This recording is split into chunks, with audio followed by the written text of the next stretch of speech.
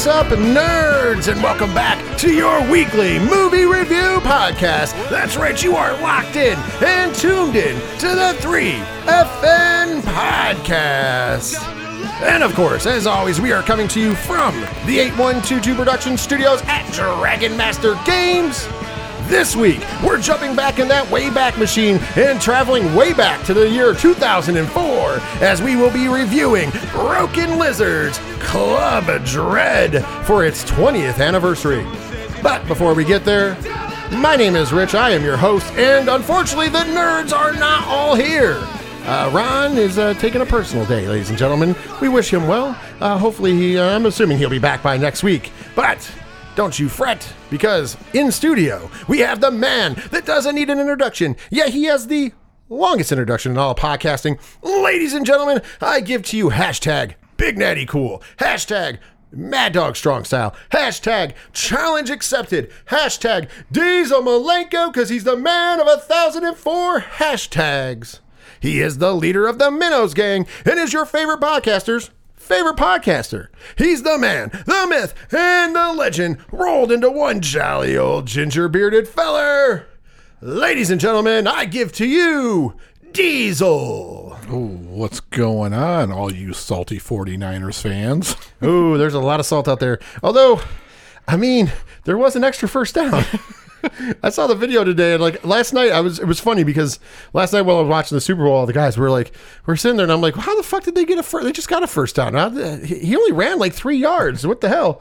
And then today I wasn't seeing things because it literally was like, here it goes, first down. Oh, it's the 1st and 10. He runs what you can see is 3 yards, and then it's like the graphic goes to 2nd down, and then it goes to the Super Bowl graphic, and it's 1st and 10, and you're like, glitch in the Matrix. How the fuck did they get an extra down? Like, this is fucking wild. And then there was a couple other things. There was an offside or a false start penalty, and I swear they weren't even at the line. I don't think they got set. Like the Niners didn't. I was just like, because we were all like, wait a minute, were they even at the line? How do you get false start? Like, there's just a few weird concurrences. Like, I tune into the ODPH podcast this week. I'm going to be joining up, and we're going to be talking about the Super Bowl and the end of the season, and of course, where we all fit into one of our predictions and kind of like our off-season thoughts coming up. But yeah, I don't know. You know me, I've never been the conspiracy theorist that thinks that NFL is a complete work.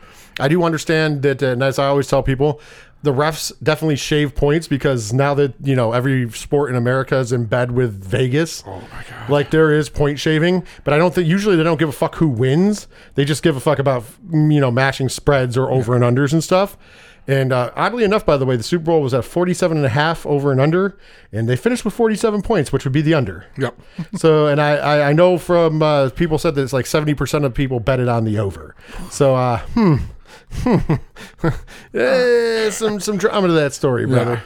So I do believe that like Vegas does have like, and once again, you might believe it, you might not, but yeah, anything where there's heavy betting going on, that's why it's only the bigger games, you know.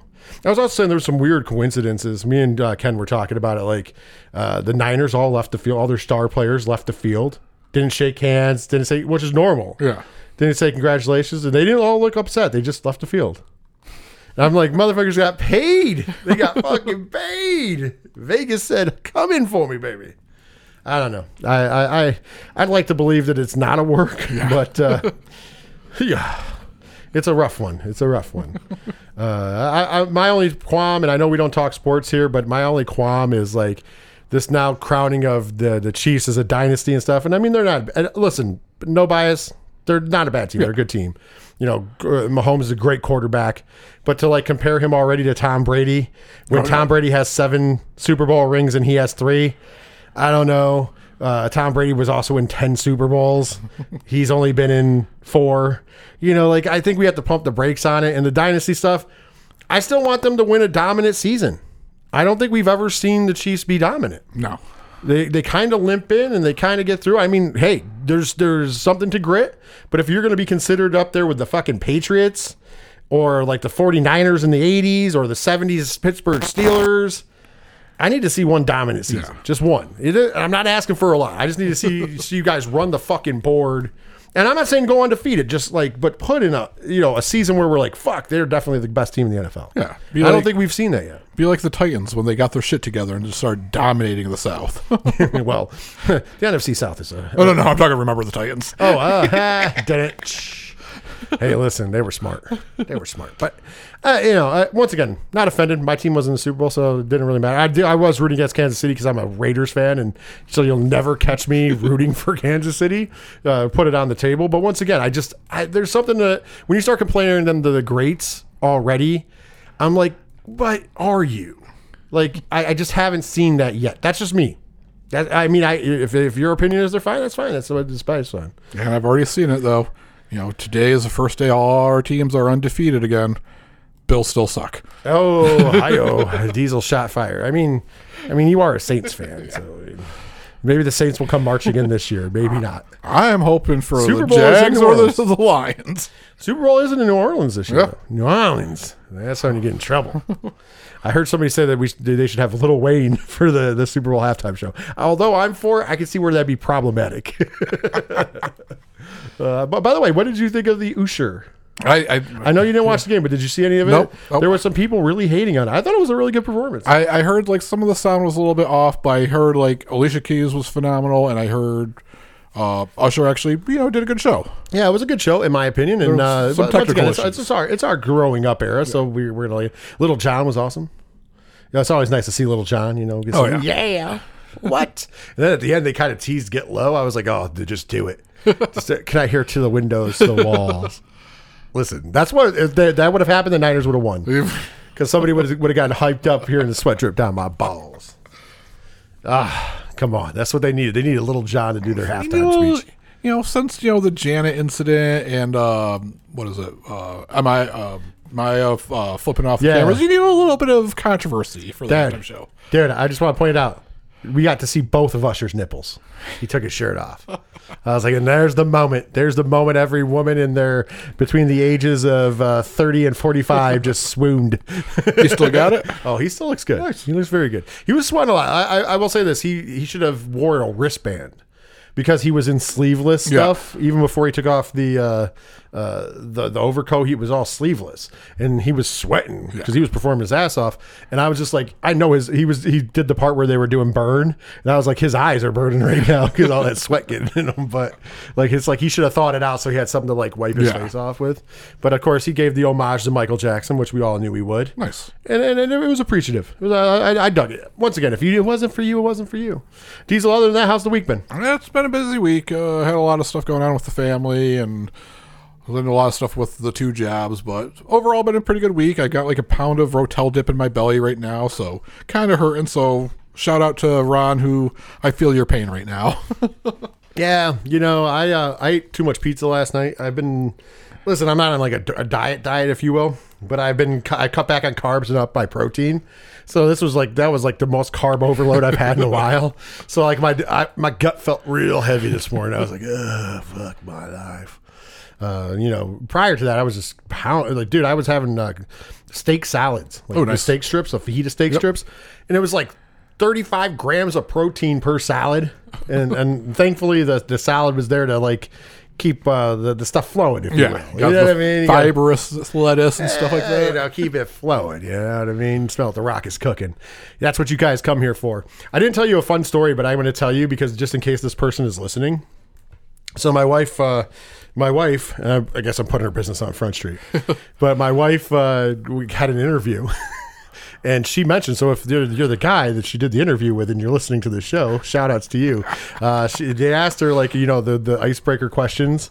They asked her about if she listens to any or watches movies. And she's like, no, but my husband has a movie review podcast. So the guy took the name of the show down. So if you're listening right now, don't crucify my wife. This is an adult podcast. It warns you on every single platform. I looked at her like the look that I gave her was like, oh boy. Like, Manna, we do a lot of adult things. I'm like, last week alone, I talked about eating pussy because it was part of a movie. And I made the comment right before, this is an adult podcast, so Let's just describe it how it is. If you're checking it out and you're a fan of Broken Lizards Club Dread, just know she's a hard worker, and you'd be lucky to have her at your office. The views and expressions of myself and Diesel and even Ron when he's here are not of my wife. So I promise you that much. Oh yeah, the amount of times we get scoffed at because of the things we say. We do not reflect her views. So the only reason I didn't talk about this on Patreon is because if that person is listening, man, I just need you to know that my wife is a good human being, even though I might not be. That's a lie. I'm a good human being. I just have an adult sense of humor. On the flip side, though, if she would have said what she said and be like, "Oh, I'm a fan," what if we found out like the person gave her an interview was a minnow? Dude, I would love it. If you want to join Patreon, patreon.com/3FN podcast for as little as $1 a month and get a ton of extra bonus content. I can promise you this much. If you're okay with the adult humor we show here, it gets a whole lot further down the rabbit hole there. You get some real wild experiences. And that's not just to sell the Patreon. Plus, you also get to, not only do you get the show, the 3FN podcast early, but you get bonus content for every week of the show. We call it the Uncooked Edition. You get it the night that we do it, unedited, and there's an extra spot in the beginning and sometimes in the middle when we do new movies. And then on top of that, you get two Patreon exclusive podcasts. One is called the 3FN Horror Show, where we do a horror movie review every month on it, myself and Ron. And then the other one is called 3FN Rewind, where myself and Diesel celebrate movies from the past, just kind of like how we do on here. It's a whole extra ball game. And then if there's bonus reviews, like in the past, when there's a lot of movies out, we do bonus reviews over there and everything else. And we're coming up on an anniversary, and the patrons are going to get first dibs because we found out what we're going to do for the anniversary, but we're not going to announce it yet. The people on Patreon found out, but we're not going to announce it to the masses yet. So with that being said, 3FN, patreon.com/3FN podcast. And folks, I hope everybody had a great week out there. We got a slamming show for you because this week, of course, we are going to be reviewing Club Dread for its 20th anniversary during the 3FN Movie Club review. And of course, before then, we'll start the fun off with Diesel's movie triple stuff. But before we get there, I got to pay them bills, even though I kind of half-assed it already. So I might just do that real quick in passing because it's time for some opening shameless plugs. And of course, if you can hear my voice, which you obviously can because you're listening to this podcast, if you need to find out how to get a hold of the 3FN podcast, it's simple. Go to 3FNpodcast.com. There, you will find all of our social media links. You will find the TeePublic link. You will find that Patreon link, as well as friends of the show, like the Ocho Duro Parlay Hour podcast, better known as the ODPH. Also, nerdinitiative.com, your home of pop culture positivity. Check them out. Go to nerdinitiative.com. Even better, subscribe to the Nerd Initiative YouTube channel. Every Tuesday night, Ken M from the ODPH hosts Turn a Page, the comic book showcase show, live on YouTube. And for all you pro wrestling fans, every Thursday night, I host and Ken co-hosts the NI Wrestling Presents Wrestling Night Live, Thursdays at 8 p.m. Eastern Standard Time, talking all that pro wrestling. On top of all of that, we have the musical directory, where the bands that allow us to use their music so we don't get hit with those dreaded DMCAs are. But we're going to give a special shout out to Shout at the Robots, whose song Fail Better is the theme song for the 3FN podcast. So thank you to Shout at the Robots and all those other great bands. Make sure you follow them on Spotify, YouTube Music, and Bandcamp, and anywhere else you get great independent music. And last but not least, we got to give a shout out to the people who help us keep the lights on here, if you will. And that, of course, is our sponsors. They allow us to come to you commercial-free each and every week. First up, our local sponsor, Rex to Rod's Auto Detailing. If you're in the market to put the pride back in your ride, who do you call, Diesel? 607-644-3389. That's right. And tell them the 3FN podcast sent you. Also, we have our national energy sponsor, Dubby Energy. Go to dubby.gg. That's right. It's dubby.gg. Check out all their great flavors. And at checkout, use that promo code 3FNPOD. That's the number 3, FNPOD. And you get 10% off of every order. Then our good friends over at Sci-Fi Horror Fest. If you want to find out everything that's going down there, sci-fi-horrorfest.com. And last but not least, our main sponsor, Dragon Master Games. For all your Magic the Gathering and gaming needs, visit them on the World Wide Web, DragonMasterGames.com.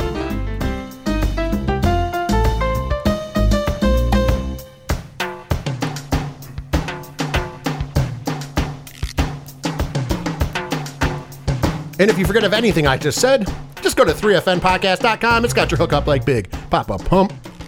Eventually, I got to get a different one, Diesel. I think I was slower on that one. I think it was more clear, other than the fact that I botched a little bit. Not a lot, though. I love how I admit to at least botching. Yeah. I don't try to hide it. I had to make sure I wrote down Rex Rod's phone number so I didn't botch the number like I did last week. Yeah, so if you're in the 607 and ready to put the pride back in your eye, 644-3389. 607, of course, is the area code because they are our local sponsor, and we love them very muchly so. So for all those people who might be listening, or if you're passing through the 607, they can get your card in a day. Just make the appointment ahead of time. Well, Diesel, that's enough of the business aspect of it. Let's dive in to the fun stuff, and let's kick it off how we normally do. Let's all go to the lobby. Let's all go to the lobby. Let's all go to the lobby to get ourselves a treat. Welcome to Diesel's movie Triple Stuff. Box office this week, kinda lackluster. Coming in number 5 for its 9th week with $3.1 million, Wonka. It's awesome it's still on the list, though.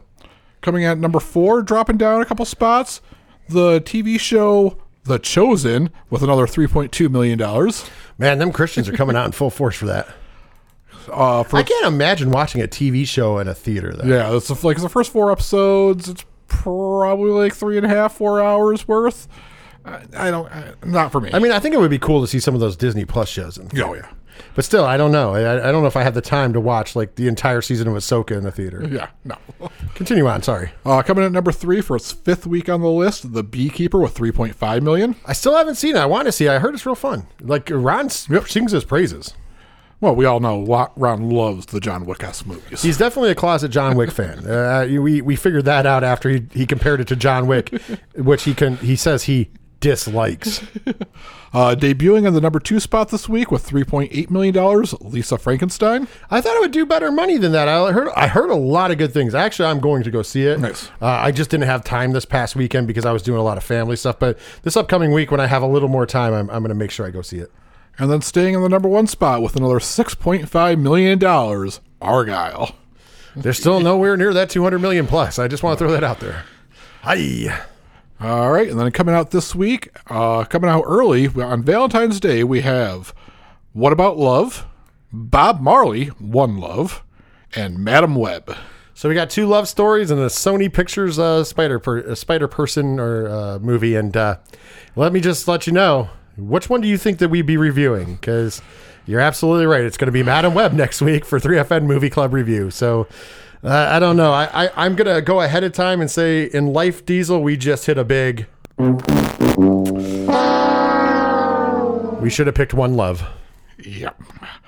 And then coming out on February 23rd, we're back at it again. We have Ordinary Angels, Demon Slayer, Kimetsu no Yaiba. You actually do a pretty good job in saying that. And Drive Away Dolls. I'm a big fan of Demon Slayer, but I don't want to do any like anime deep dives here. Maybe on Patreon sometime I will, because I've gotten into some of the animes, and Demon Slayer is one of them that I really do enjoy. But this was egregious of us.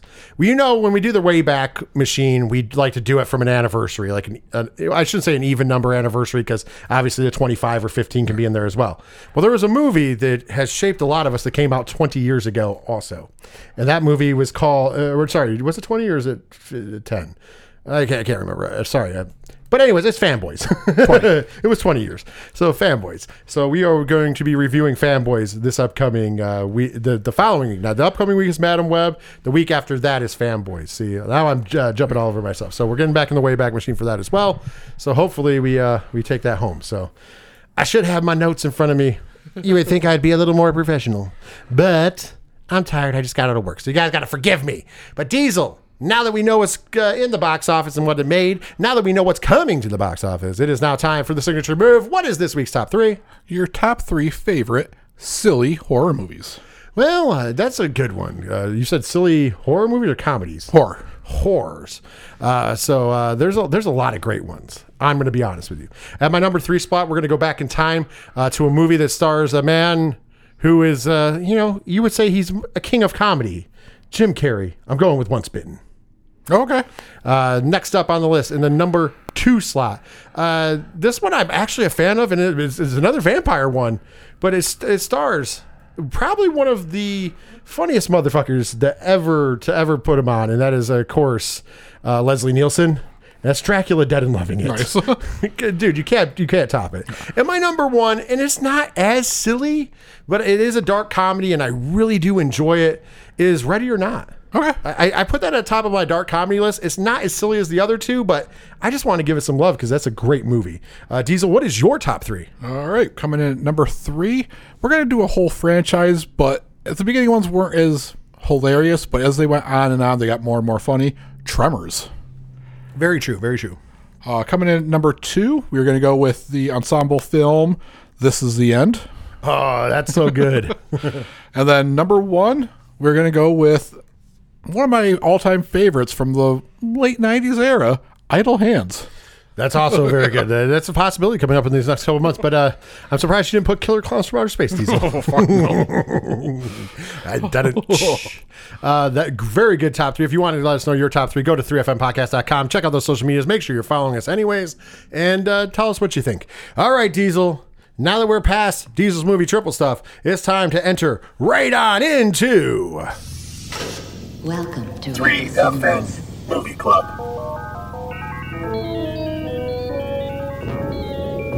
Refreshments are available in the lobby. And please, keep our theater clean by disposing of trash in specified containers.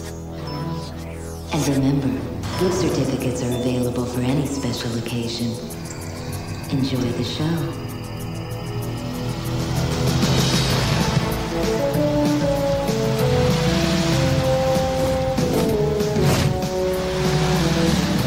That is right. It is now time for the 3FN Movie Club review. And as we said before, we're getting in that way back machine. We're going back to the year 2004, and we are going to be reviewing Broken Lizard's Club Dread for this week's 3FN Movie Club review. And, of course, we do 2 different things for new and older movies. And since this is an older movie, an anniversary movie, we have a little different set of rules for the 3FN Movie Club. We're going to shout them out for those people who need a reminder. And, of course, if you are new to the show, thank you for giving us a listen. Hopefully you go back and listen to some past episodes. Hopefully you'll listen to some future episodes. We might be a little unprofessional at times. We might be a little bit raunchy and vulgar. But you'll have a whole lot of fucking fun, is all I can tell you. With that being said, though, Diesel, what we do is we give you... the first part is always kind of spoiler-free anyways. It's just the stats of the film, including who made the movie, who starred in the film. Before, with the older films... The newer films, we would usually give a thumbs up, thumbs in the middle, or thumbs down, spoiler-free recommendation. We do not do that for the older films like this, because then we would take a break for a new film, so that gives people time for the spoilers. Instead, we give you kind of a little verbal warning before jumping into the full spoiler review, because this is an older film. Honestly, spoiling a 20-year-old film that's mostly a raunchy comedy with some horror elements, I don't think there's really much to spoil. I guess you can spoil the killer, right? But outside of that, let's be honest, there's not really too much to spoil. And then, of course, we'll play the game, which we have to play the solo edition this for the first time this year, by the way. And then me and Diesel will finally give our scores for the movie. So that is the structure. Diesel, are you ready to talk some Club Dread? Oh, yeah. Well, before we can kick it off, Diesel, I believe... Man, I got a story to tell. When staff members of rock icon Coconut Pete's Pleasure Island start dying, the rest of the staff must figure out who done it and how to stay alive until they can get rescued. Of course, Broken Lizard's Club Dread came out on February 27th of 2004 with 2 different runtimes. The theatrical release was 104 minutes. There is an uncut edition that's 119 minutes. I watched the 104. I know that for a fact. I don't know if you watched the 119 or 104. He's trying to think about this. 147, I think, was on the site that I used. Yeah, so you got 104. Yeah. You got the original one.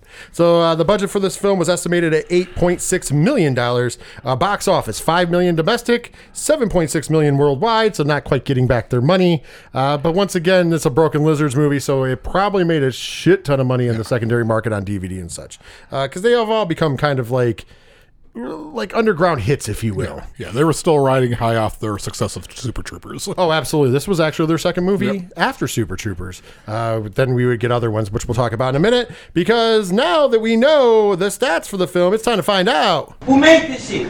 And of course, the director of this film and a member of Broken Lizards, Jay Chandrasekhar. Jay started his career with the original Broken Lizards movie. This was not the Super Troopers was not the first. It was a movie called Puddle Cruiser in 1996. That would then go on, and they would re-release it after that Super Troopers, because the next movie he directed was Super Troopers. He also did some non-Broken Lizard stuff because he was the director of the Dukes of Hazzard movie. Yep. He was also going back into some of the Broken Lizard stuff, Beer Fest, Super Troopers 2, Easter Sunday, all Broken Lizards stuff, and currently in production, Super Troopers 3, Winter Soldiers. True story. The screenplay for this movie is, and we're going to announce them later when we do the thing, it is just Broken Lizards. That's how they write their screenplays, by the way. It does list them all out, but in the title, it just says Broken Lizards because it is a team effort. The Broken Lizards team has written, their first movie was Puddle Cruiser in 1996, Super Troopers, Preaching to the Choir, Beer Fest, The Slammin' Salmon, Super Troopers 2, Quasi, and of course the upcoming Super Troopers 3. So pretty awesome on them. Now that we know who directed and wrote it, it's time to find out the director of photography. The DP on this movie, Lawrence Shear. And by the way, you're going to find out real quick, Lawrence Shear did some shit. First movie for Lawrence Shear, Captain Jack in 1995. He also was the director of Garden State, The Dukes of Hazzard, Dan in Real Life, I Love You Man, The Hangover, Due Date, Paul, The Hangover Part 2 and Part 3, War Dogs, Godzilla King of the Monsters, Joker, Black Adam. That was kind of a low point. But currently in production, he is going to be the director of photography for Joker Folie à Deux, which we will be reviewing later this year when it comes out. And that, last but certainly not least, doing the composition on this movie, the composer, Nathan Barr. First movie Nathan Barr was a composer on Too Smooth in 1998. He did Beyond the Mat. It's a documentary, but I love that. Obviously, as a wrestling fan. Cabin Fever, The Dukes of Hazzard, Hostel, Beer Fest, Grindhouse, The Slammin' Salmon, The Last Exorcism, Pray for the Devil, and currently in production, he is the composer of Salem's Lot. The new version of Salem's Lot they're doing. So lots of real promising stuff going on with the people behind the scenes here for Club Dread and Broken Lizards. But there's a lot going on with the cast as well, because Diesel, now that we know who made the film, it's time to find out who starred in it. For the love of God, will someone please punch me in the face so I can see some scars? So we're going to just kind of run through the Broken Lizards guys. They have done some other stuff, but let's be honest, most of their fame is from Broken Lizards. So playing Putnam is Jay Chandrasekhar, who is also the person who was director of this film. Kevin Heffernan plays Lars. You also remember him as Farva in particular. So that giving you a picture in your head. I consider him a part of the group, but he's not. But Nate Faxon plays Manny, but he's a villain in pretty much all of the Broken Lizards movies. Because remember, he's in the Beer Fest as well, and he's also in Super Troopers. So I'm just going to throw him on the list just because, even though he's not technically a member of Broken Lizards, he's Broken Lizards adjacent. Next up on the list would be Steve Lemmy, who plays Juan in this movie, Richard Perello, who plays Cliff in this movie, Paul Soder, who plays Dave in this movie, and last but not least, for the Broken Lizards guys, would be Eric Stolheinsk, who plays Sam in this movie. So that is your Broken Lizards gang. And on top of that, they had some other people in this movie, and I'm just going to do quick dives on people because I feel like we'd be here all day because there's a lot of people in this movie, believe it or not. But playing the role as Coconut Pete is the late, great Bill Paxton, of course, really on point because we just got the first trailer for Twisters. Which, of course, he was in the original Twister, Apollo 13, Frailty, Aliens, where I think that's probably in Private Hudson, I think was one of his biggest roles of all time. Unfortunately, we lost the late, great Bill Paxton on February 25th of 2017 at the age of 61. Definitely a guy who is missed by all. Bill Paxton, fucking phenomenal. Can't say much, I don't think there's anybody who says a bad thing about the man. I could be wrong, but I just have never heard anything bad. You can say some bad stuff about Coconut Pete, but not about Bill Paxton. Playing the role of Penelope, or Penelope for the rest of us, but Penelope was Jordan Ladd. You remember Jordan Ladd from Death Proof, Never Been Kissed, Cabin Fever. So she's done a lot of these silly horror films, believe it or not. Very, very attractive. Yes. Speaking of somebody who's done a few Broken Lizard movies as well, playing the role of Jenny is Brittany Daniel. You would remember Brittany Daniel from Skyline, White Chicks, Sweet Valley, but you also remember her in probably her biggest role. And what is that, Diesel? Joe Dirt. That's right. She played Brandy in Joe Dirt. And of course, the sequel to Joe Dirt, which we don't talk about. She was also on Always Sunny in Philadelphia. We will not talk about that role on air because it's a little controversial, but she still was on there. And that is going to be it for the shout outs that we're going to give right now. Although I will give one other, Sam Levine playing Dirk. We all know and love Sam Levine from numerous things, but he was Inglourious Basterds, Minx, White Hot American Summer, and Not Another Teen Movie to name a few. So let's just throw it out there. Great cast. awesome time. Diesel, anybody else you want to shout out? Or I don't remember his name, but he was one of the cops in Super Troopers, the one of the no homo guys, who I always remember because I love the Broken Lizard films, and you see some of the same people come through most of their movies. But I just remember him as the Killian's Irish Red guy because he was on that advertising spree for a while for Killian's. No, jeez. All right. With that being said, though, that is going to do it for Who's in the Movie, and we are going to break into our full spoiler review. So, giving you a verbal warning here, because it's an older film, we don't do the whole break and everything. We are going to be talking about 2004's Broken Lizards Club Dread. If you have not seen the movie and you do not want it spoiled, this is where you stop the podcast, go watch the movie. You can find it on Amazon, amongst other places, and come back and listen to it after. If you don't care, if you've seen the movie in the past, you're not rewatching it right now, or you just don't care, stick in, because we're hitting into the spoiler-free review right now.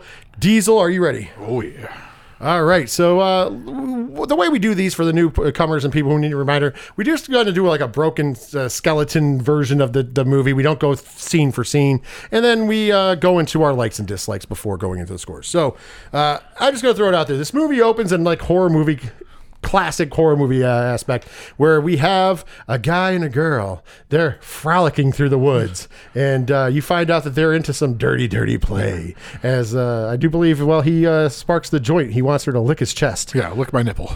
And then they hear something in the woods. But guess what? It's another girl who's brought some drug-laced drinks to the party. And now we find out that they're going to go have a threesome, but they're going to do it inside of an old tomb of possibly some deities on the island. Yeah, they find the fertility statue and jokingly say that they don't need the guy anymore because it's just a little round thing with a huge penis. And for Diesel's pleasure, he said, "Would you like the front or the back?" We know what that means, if she chooses the front. Yep. So we get we get boobies, and we get a little bit. We know that there's some oral play going on, and then the one girl that's up top is watching, and then all of a sudden, what happens to our guy who's getting pleasured? Well, she says that she hears something. The guy makes the comment, "Is it a strange sucking sound?" But then she starts freaking out because the shadow behind him starts moving forward and takes this machete and chops the guy right down the neck, right down the side. And so the two girls try to run away, and of course they meet their demise by the hands of the killer. And then we get title card.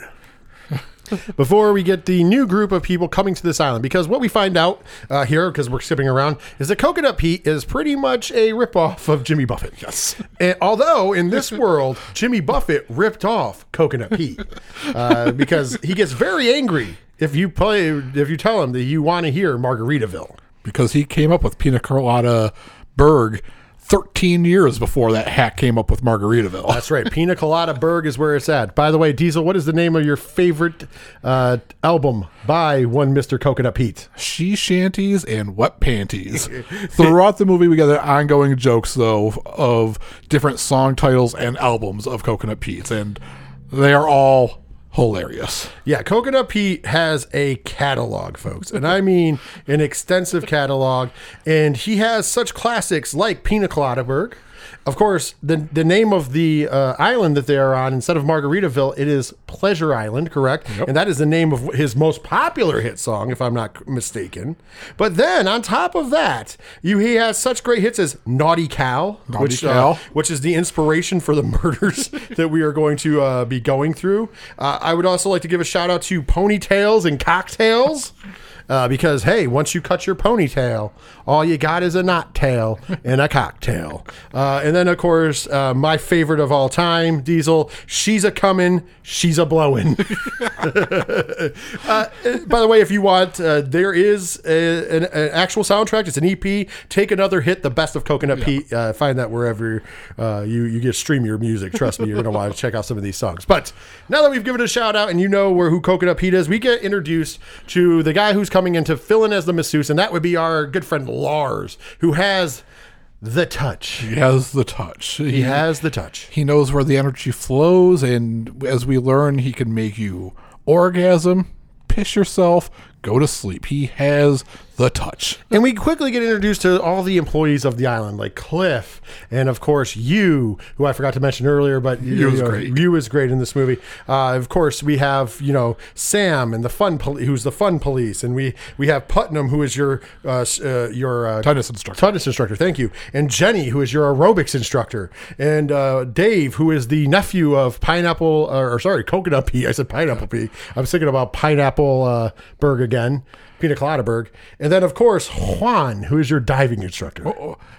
He is a diving instructor, but during the title screens, when we introduced all of them, it's Juan, water sports. Yes, it is.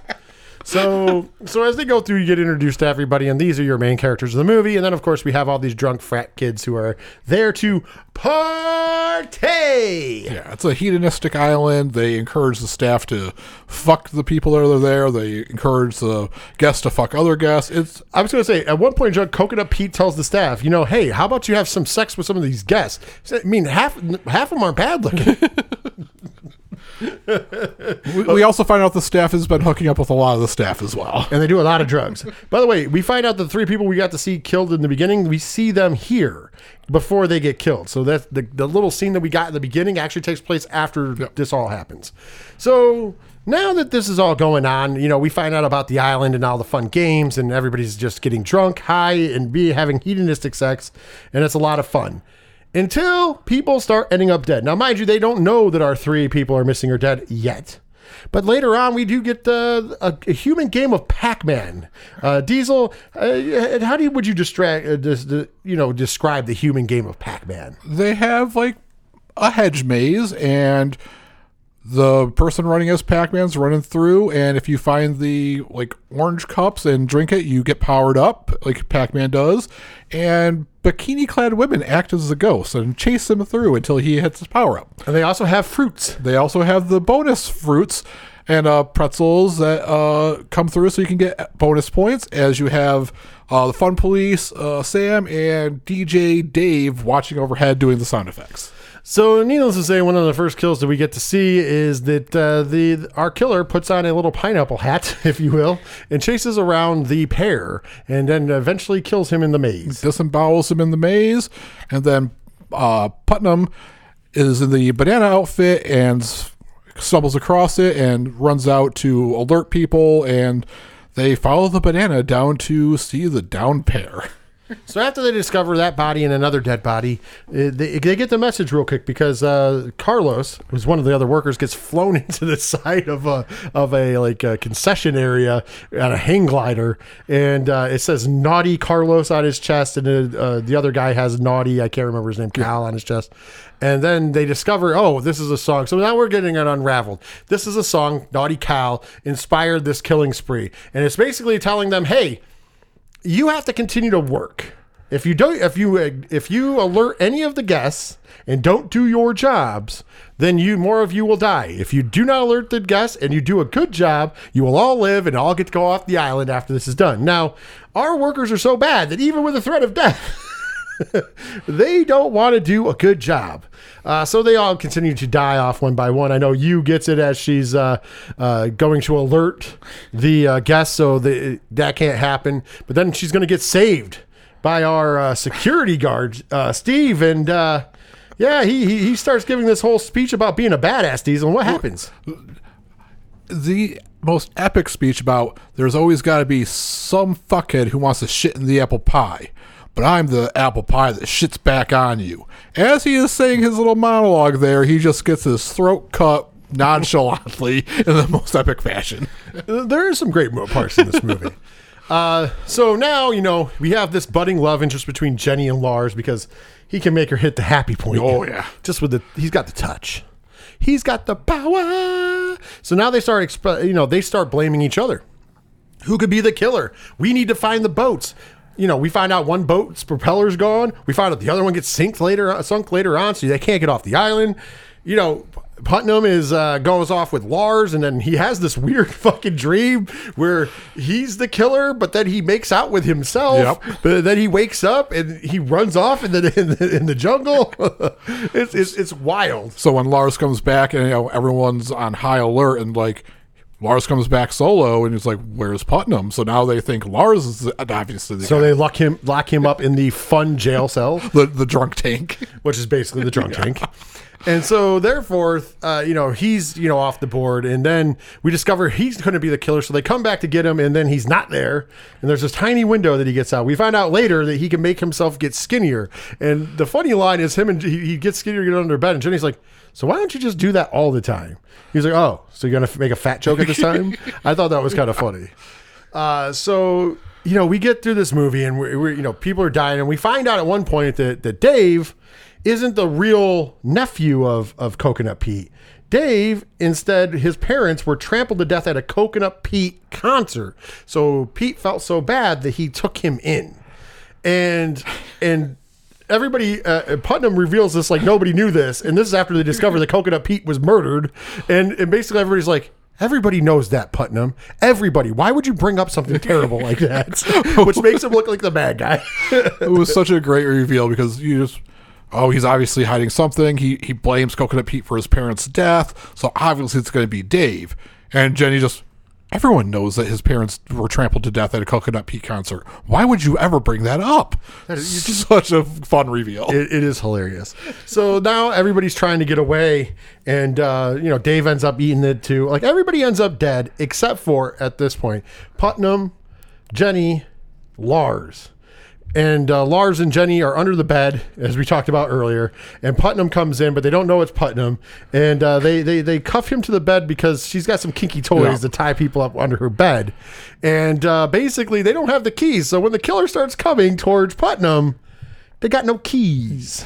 Which was funny because we realized that Putnam was there because it's their last night there. They're supposedly going to get rescued the next day because that's when the normal boat comes. And he just happens to come into that room because he's got to get his one shot to steal a pair of her panties. Yeah, pretty much being a perv. So he starts hitting golf balls at the killer. And our other two hide in the bathroom. And my favorite part is, I should have known it was you. Oh, this is terrible. I never trusted you in your eyes anyways. And he never reveals who the killer is. So they run back into Juan at this point in juncture, who went off to find Penelope. Yep. And there is a scene where they think that Penelope, that's just what he calls her, was the killer because she's been stalking and hunting down Juan because she wants a little bit of that Brazilian sausage, if you will. And we find out she's not, as they hide in a closet while he's banging her, and she finds out he's a gymnast, and he's like, I think I'm in love. Yeah, so he finally embraces her and has a marathon session, and then as she's getting cleaned up, he runs back to the closet to where, I think at the time it was Jenny, Sam, and Dave was still alive at the time. And it's like, still not sure. We might have to be here for a little while longer to be absolutely certain. And Jenny's like, why are we sitting here in the closet having sex? You wouldn't want to sit in my closet while I'm having sex. And he's like, oh, you're so wrong about that. But anyway, so he went off to find Penelope, and he comes when they run into Juan. They see Penelope, and she's not with him. She hasn't seen him. But when they run into Juan's covered in blood and has a bloody machete. And he's like, I found Putnam. He's dead. And they're like, we know because you killed him. Because, it looks like that. And what distracts them is that Sam is inside of the mud hut and he's banging on the window like he's gonna kill me. So they go into the mud hut and there's 4 baths in the mud hut. The 4 tubs, I should say, of mud. And by the way, I give them credit. They did a good job of suspense here. It was a little slow, but they did a good job as Lars puts his hands in the first one. Nothing. Puts his hands in the second one. Nothing. Puts his hands in the third one. And it is Sam. Pulls him out. He looks dead. Gone. So he goes to the last one because the killer has to be in there because there's no other place to hide. So they toss him the machete and he stabs in there. But nothing. But what happens, Diesel? Sam's eyes opens up. He jumps on top of Lars, grabs the machete, holds it to his neck, and we get the big reveal that it is the fun police Sam. And the reason why he's doing this is because he found out. Well, no. The first reason we get is he's like, yeah. Well, then that prick said that he didn't have any weed on him. Then he was out in the woods with those 2 hussies smoking my weed. That's some bullshit. You don't lie to a brother about grass. And he's like, oh, wait a minute. That's not the real reason. What was the real reason, Diesel? So we found out that Dave was going to get the deed for Pleasure Island signed over to him because Coconut Pete was going to go back on tour with a supergroup with Eddie Money. Yeah. And he was just like, Dave's a goddamn drug dealer. He's a DJ. He cannot run this place. I should run this place. And you know what? I made you guys work. Yeah. So he committed these murders to show that he has good managerial skills. So now he's got to kill the rest of them, and as they run off, they do the final girl run, if you will, from horror movies.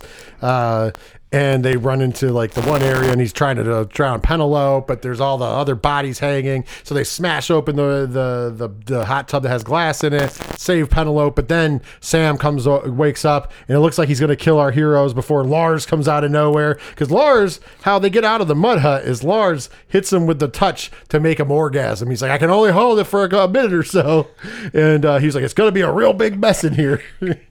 So he doesn't end up killing Lars, but Lars ends up, getting him from the backside, and then he's still not dead. So they go to try to jump off the cliff to get to the boat because they're like, we might be able to find a propeller. And as they jump in, we realize that the other boat got sunk. So at that point, Juan goes down to get the propeller while everybody else goes to the boat that just is missing a propeller. But Sam also enters the water. And by the time Juan gives them the part and he goes to get out, we notice that that Juan's got a big giant gash. Yeah. And he's not belong for this world. Although Diesel, he goes out like a G. What does he ask the ladies to do for him? Well, he asks for one final kiss. And Penelope, she leans down and he's like, no. You and her. What? Them trifling ass bitches do not give him his final wish. He sinks down like Jack in Titanic into the abyss. We should have got that music. It was after that, so we could have gotten that music. Or a rip-off of it, I should say. Well, now Sam reveals himself again as Lars is, after Lars puts on the propeller. They struggle on the boat before he ends up overboard. And then, what does Lars do? So Lars just keeps running the boat in a circle because it's still hooked up to the buoy, to the little floating dock out in the middle, and winds up just putting Sam wrapped around with this rope. And then they finally split him in half like a medieval torture device. Well, before that, they think he's dead, and then all of a sudden he comes back to life, but then they cut off and split him in half. No, because he comes back. Well, he comes back again, because when he's tied up at first, they're like, well, we have to cut ourselves off of it. And he goes, and then he was like, gun it, Jenny! Yeah. And she guns it, and that's what cuts him in half. And then it looks like our heroes are done, and then what happens, Diesel? The upper torso of our fun police jumps up out of the water to grab Penelope and try to drag her down, but they are able to knock him off. Well, Lars grabs a hold of him in one of the worst practical effects and swings the top half of a mannequin into the ocean. Oh, yeah. By the way, him jumping out and grabbing Penelope is an homage to the original Friday the 13th ending. So it was kind of cool. And then they go off into the sunset. Penelope is driving the boat. Well, we get a little make-out session between Jenny and Lars. And then we get like maybe he's still alive. Dun, dun, dun. We get the curse of the end, and all of a sudden we see the lower half of the body start kicking through the water. So apparently both halves of Sam are sentient, and it's not based in reality whatsoever. Now that we've gone through pretty much the rough structure of the movie, Diesel, what were some of your likes from Club Dread? All right, so this is a very juvenile comedy, and there are some funny reoccurring jokes throughout the movie. We have the couple of friends that are on Pleasure Island together talking about, how much pussy they're going to smash, and then anytime they get, joking around, hitting each other's arms and stuff like that, the one guy goes in to like try to kiss his buddy, and is like, oh, don't be gay. Again, 2024 doesn't hold up like it did in 2004, but I found some of that stuff funny. One of the things I love about the Broken Lizards films, too, is they have their own little weird universe where they bring in a lot of the same people again, and they have a weird thing with the first person to audition for the movie automatically gets a role.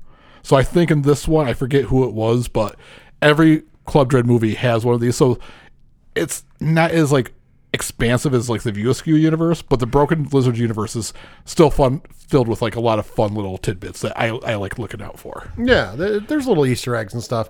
I also enjoyed Juan's backstory because one of the reveals is Juan was released from a Nicaraguan prison or a Costa Rican prison and had a letter of like a recommendation from the warden saying, hey, this guy's been, rehabilitated.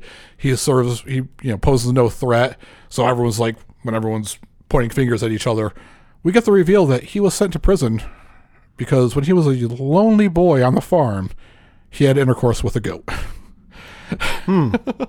That's hilarious. So there was some fun facts about that. By the way, a fun fact: Broken Lizards actually screened the film for Jimmy Buffett, who was so amused that he requested permission to sing some of the film's original songs on his live tours. So you might be able to hear some of the original songs on Jimmy Buffett's shows. Also, the Penelope joke came from when Jay Chandrasekhar and Kevin Heffernan went to a screening of Carlito's Way, and when Penelope Ann Miller's name came up on the screen, a man from the crowd yelled, "Penelope! What kind of name is Penelope?" So that's actually where it came from. Kind of, that's the kind of shit that ends up with us too, as well. And it's kind of interesting. So the Broken Lizards themselves consider this their funniest film. I don't. I'm going to say that for a minute, though. Those are enough fun facts for now. Yeah. And I just want to throw this out there. For my likes of this movie, there are some really fun callbacks. I do actually like the horror element of this movie.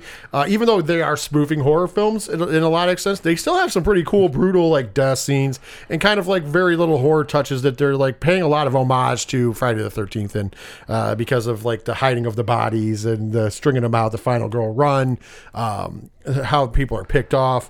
It's pretty awesome. I do like those parts of the movie. I also, like I said, I dig some of the comedy and how it comes back. And for the most part, it's just a silly fucking movie. So I can't really say the premise or story, but I don't crucify it for it because it's just supposed to be a silly ass movie. Jumping into some dislikes for me, I'll start them off.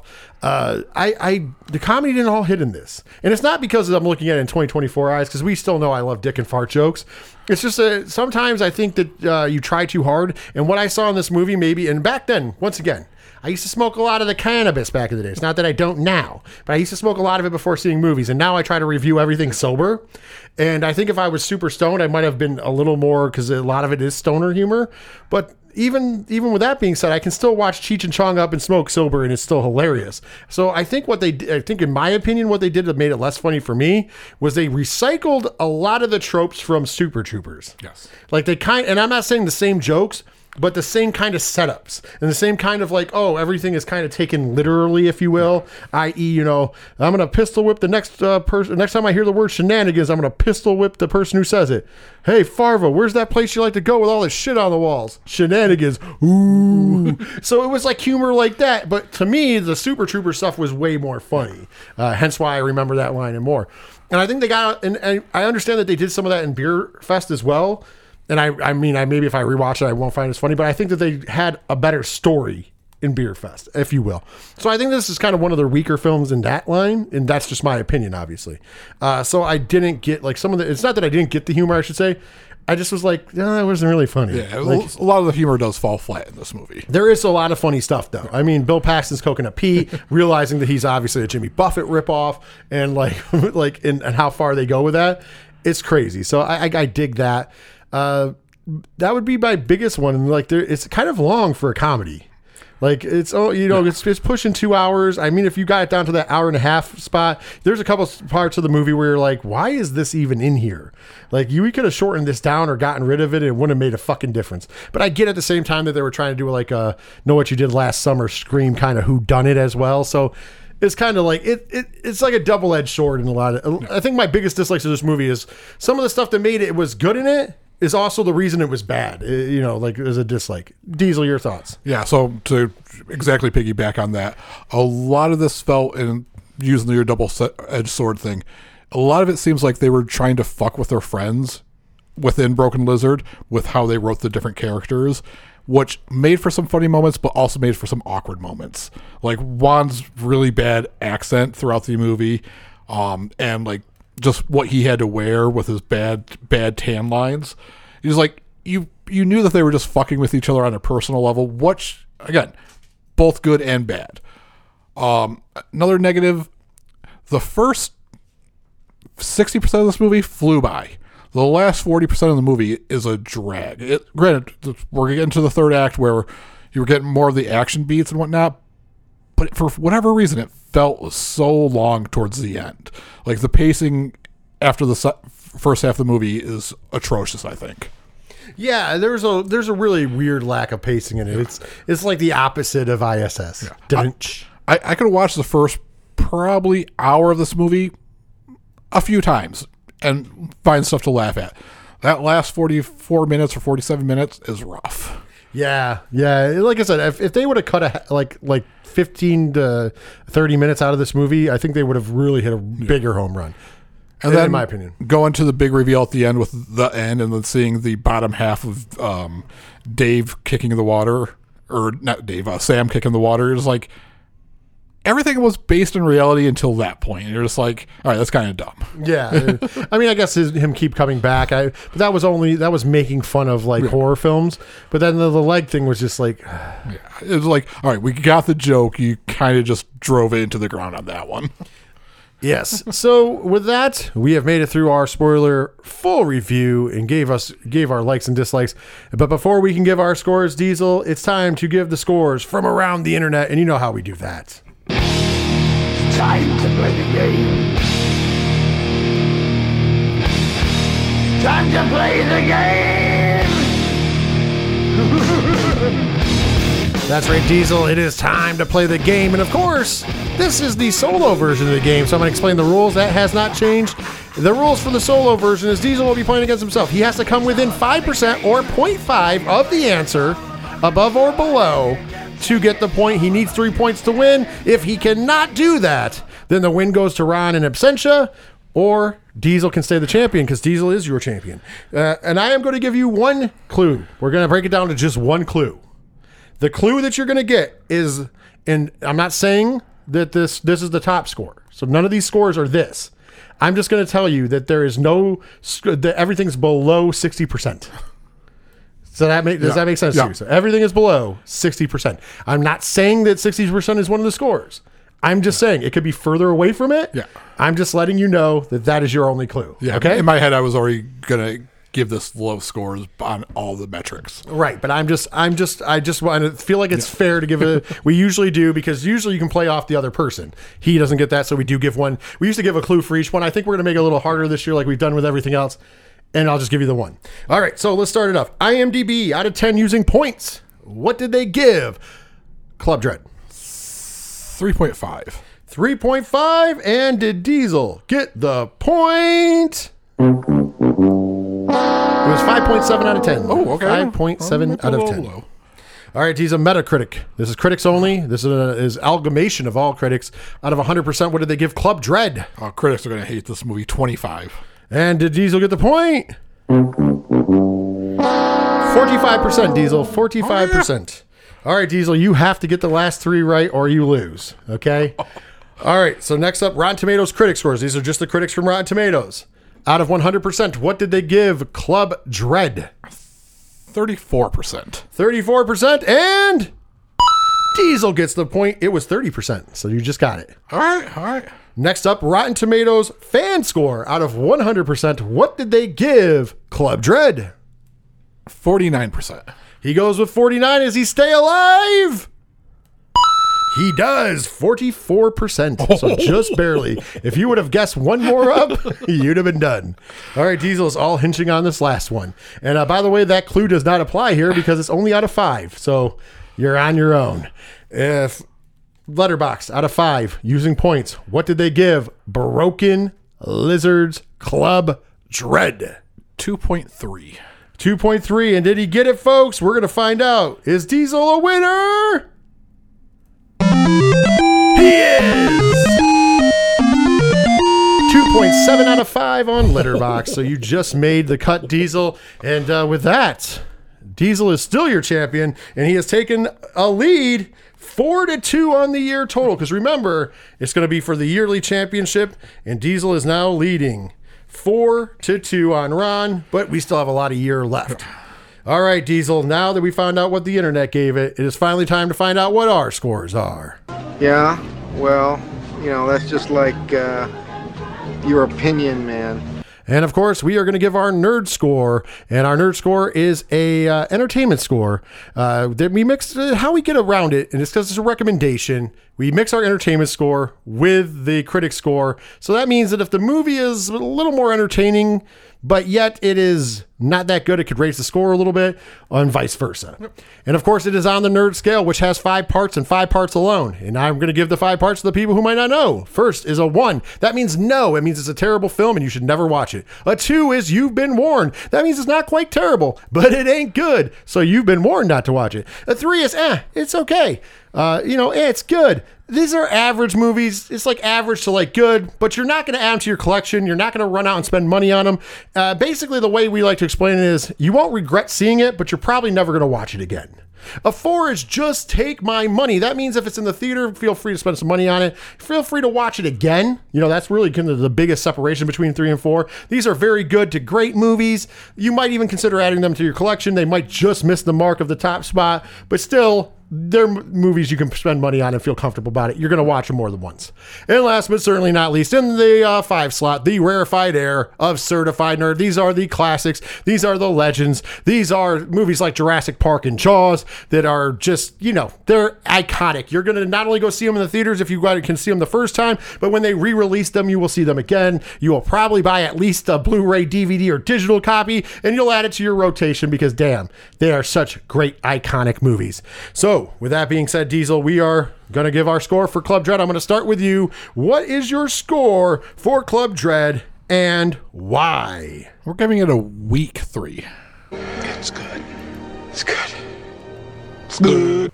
There was enough humor in this where I really enjoyed it. When it comes to the other Broken Lizards films, I think this ranks lower in their catalog, but it made me laugh. I had a good time watching it. I had fond memories of seeing it, in theaters 20 years ago. And, I could see you giving it a 2. I could see you giving it a 3. There's enough nice titties in this movie where it's a solid weak 3. Well, I'm not going to bury the lead. I'm also giving this a 3. It's good. It's good. Good. And I can kind of agree with on the weak side of this because let's give my critic score real quick. I give it a 5 out of 10. It's like a perfect average movie. Like there's nothing that blows your socks away in this movie. There's nothing that's but there's nothing so egregious that I should give it worse. So it doesn't do enough to bring it up any, and it doesn't do bad enough. And the parts that are really good that we enjoyed about it, like some of the horror elements in the movie and some of the humor, are enough to not lose enough points to bring it down, which is not necessarily when you said a low 3 or a weak 3. That's kind of what that is to me. Even though it's a 5 out of 10, it's because you're taking the better parts of the movie, which should elevate it, to just not lose anything. So really, you're just breaking fucking even. It's not one of those movies where, oh man, the premise takes it up, or the story takes it up, or, there was just these technical things is what's brought it down and whatever. This is literally one of those movies where the good and the bad are pretty much equal.